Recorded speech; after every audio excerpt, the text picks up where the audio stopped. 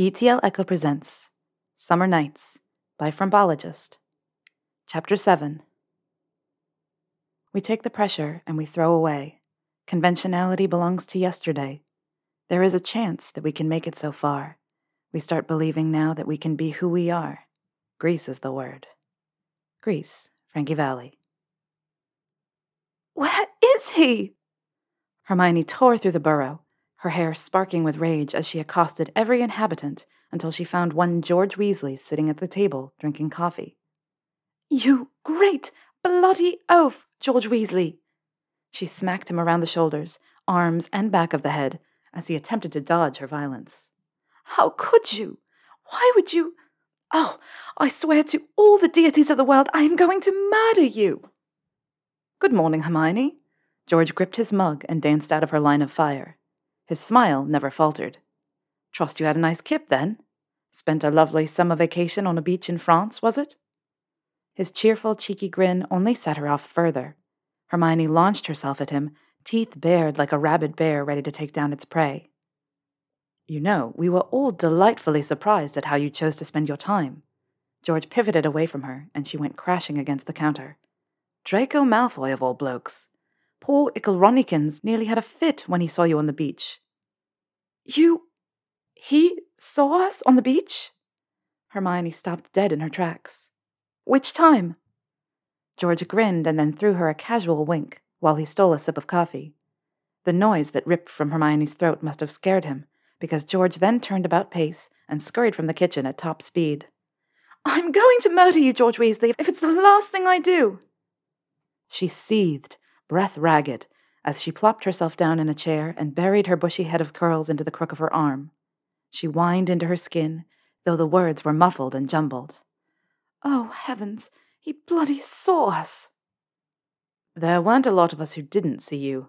A voice laughed, and then a familiar body dropped down next to her. I thought perhaps you weren't you and that George was having a laugh. Hermione glanced up to Harry and frowned. You thought I was a figment of a dream? He smiled. Wouldn't you? Imagine you saw me snogging Pansy Parkinson on that beach.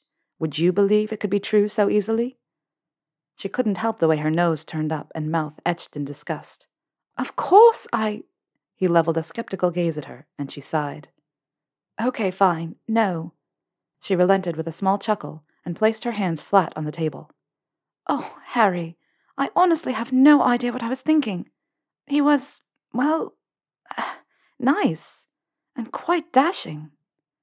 Did you know that it was really Malfoy when you saw him? Harry grabbed one of her hands and held it in his. He was always a comfort to her, and how he could even stand to look at her after she practically had Malfoy, of all people, she'd never know. A small smile curled her lips, and she shrugged. Not really. Not until I saw George at the bowling alley, and he explained the modified dream draft. Then she remembered what happened after the bowling alley, and smacked her forehead down onto the table, much to Harry's amusement. I'm going to be at Hogwarts with him, Harry. What the hell am I going to do? He squeezed her hand and seemed that he was fighting off the laughter in his throat. You'll go to Hogwarts, and you'll be brilliant, just like you always are. Besides, maybe he doesn't realize that was the real you, and then you can pretend it never happened. Her head snapped up, and she looked about to cry, with beads of tears forming in the corners of her eyes. Harry, for his part, seemed surprised. His eyebrows rose nearly to his hairline, and he held her hand tighter still. Oh. Yeah. Oh, she repeated with a frown. Oh! Both teenagers turned to the sound of Molly Weasley entering the kitchen in a tizzy. Come on, you lot. Time to get the girls off to Hogwarts. I can't believe you boys are skipping your final year after the headmistress so graciously invited you back.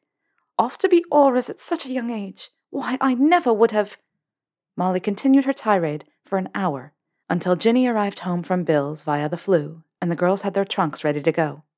The Weasley matriarch scolded both Harry and Ron the entire trip to King's Cross, and at least twice demanded that they attend their final year for NEWTs. It made the entire journey to the train station much easier for Hermione. She listened to the boys defend themselves and express their excitement for working as Aurors, and she enjoyed Molly's praise for her academic ambitions.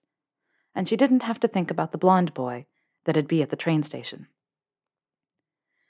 She didn't want to think what it meant if he didn't realize she was real in the dream. And she didn't want to think about what it meant if he did realize she was real in the dream. The whole situation was suffocating. Either way, her nerves overran every other emotion she should be feeling. When they finally approached the barrier to the train, Hermione hesitated and allowed the others to run at the platform barrier before her. She hopped from foot to foot, trying to work up her courage to face him. After several minutes and a lot of glancing at the ticking clock overhead, Hermione decided to engage her Gryffindor courage and charged the barrier. It was anticlimactic. The Weasleys were the only ones around.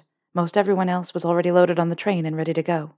The clock struck 1 minute to 11, and the whistle blew. Her palms were sweaty. Her breathing was shallow. She stared into the various windows and didn't see any pale blonde hair. "Get on the train, dearie, or they'll leave you behind." Mrs. Weasley shoved her forward and waved as Hermione stepped into the train. "Your trunk has been loaded. Go, go!" She didn't have a chance to hug Harry or Ron goodbye. The train whistled again, and steam began to pour onto the platform. Hermione glanced back to Harry and the Weasleys one last time, and then turned to go off in search of Ginny and a compartment. She'd barely gotten 3 steps into the corridor when a solid body collided with her. She held her breath as she took in that familiar hair, and then the gray eyes with hues of blue that had her so enraptured only hours ago. "Hermione?" "Draco?" Her face split into a wide smile, and his followed suit. She wondered then if he knew, but never got the chance to ask. Theodore Knott and Blaise Zabini strolled up behind him, each staring at her quizzically. "Granger," Blaise said as he finally allowed her out of his gaze. "Draco, we found a compartment. Coming?" I'll see you around," Hermione told him in a quiet voice. She'd find Ginny, and she'd pretend that this never happened. Clearly it would never work. Her friends experienced the change in them, but his? They would never understand. She made to maneuver around them, but Draco captured her hand in his. "Granger?" Hermione cringed at the use of her surname, and hesitated before she let herself catch his eyes again. He smiled, a small and crooked thing that lifted one corner of his lips. The same smile he gave her at the beach. Her pulse quickened. This was Draco from the beach, and she knew without a doubt, that he knew she was Hermione from the beach. Her heart soared as his friends walked away, and he leaned down to whisper in her ear. "See you around." He squeezed her fingers and turned away. When Draco walked away, Hermione realized that she held a piece of parchment in her hand. She smiled down at it as she read, "More than first year, less than third."